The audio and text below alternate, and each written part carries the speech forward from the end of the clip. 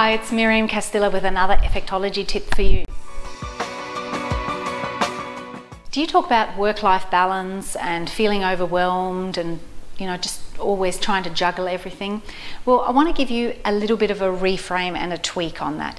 You see, last week I spoke at a luncheon and I was asked about work-life balance, and my reply was this: I don't believe in it.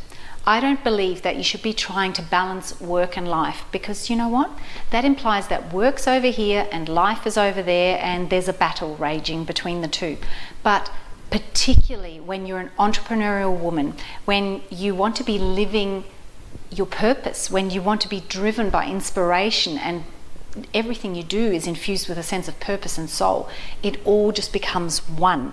There is no work life, there's just life. You're doing your work, your life's work. And so then it actually becomes about life balance. And life balance is about being balanced within, feeling centered. And then the outside of you can be slightly chaotic.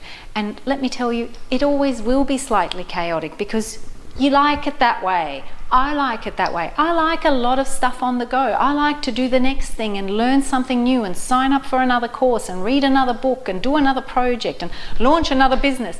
I like it. I like the growth. I like the evolution. I like the thrill of it. I like the fun of it. But what I don't like is when I let it pull me to pieces. So it's about staying balanced and centered within and enjoying that little bit of chaos on the outside, because when you're centered within, you can actually manage it. And it's always just slightly on the edge, but it's the fun edge. So it's like you're on a roller coaster, but you're firmly strapped in and you know you're safe, and this is just a fun ride you've chosen to go on. Versus someone's put you on a roller coaster and they didn't even give you a seatbelt and you know you're screwed. Okay, so think about life balance and don't worry about trying to make the outside fit some sort of mold that will help you feel better. Work on making yourself feel more balanced inside, because then all the outside of you will actually reflect that, and it's a lot of fun that way. Now, if you want to figure out whether it's your time to trust, transform or prosper, jump on my new quiz if you haven't done so yet.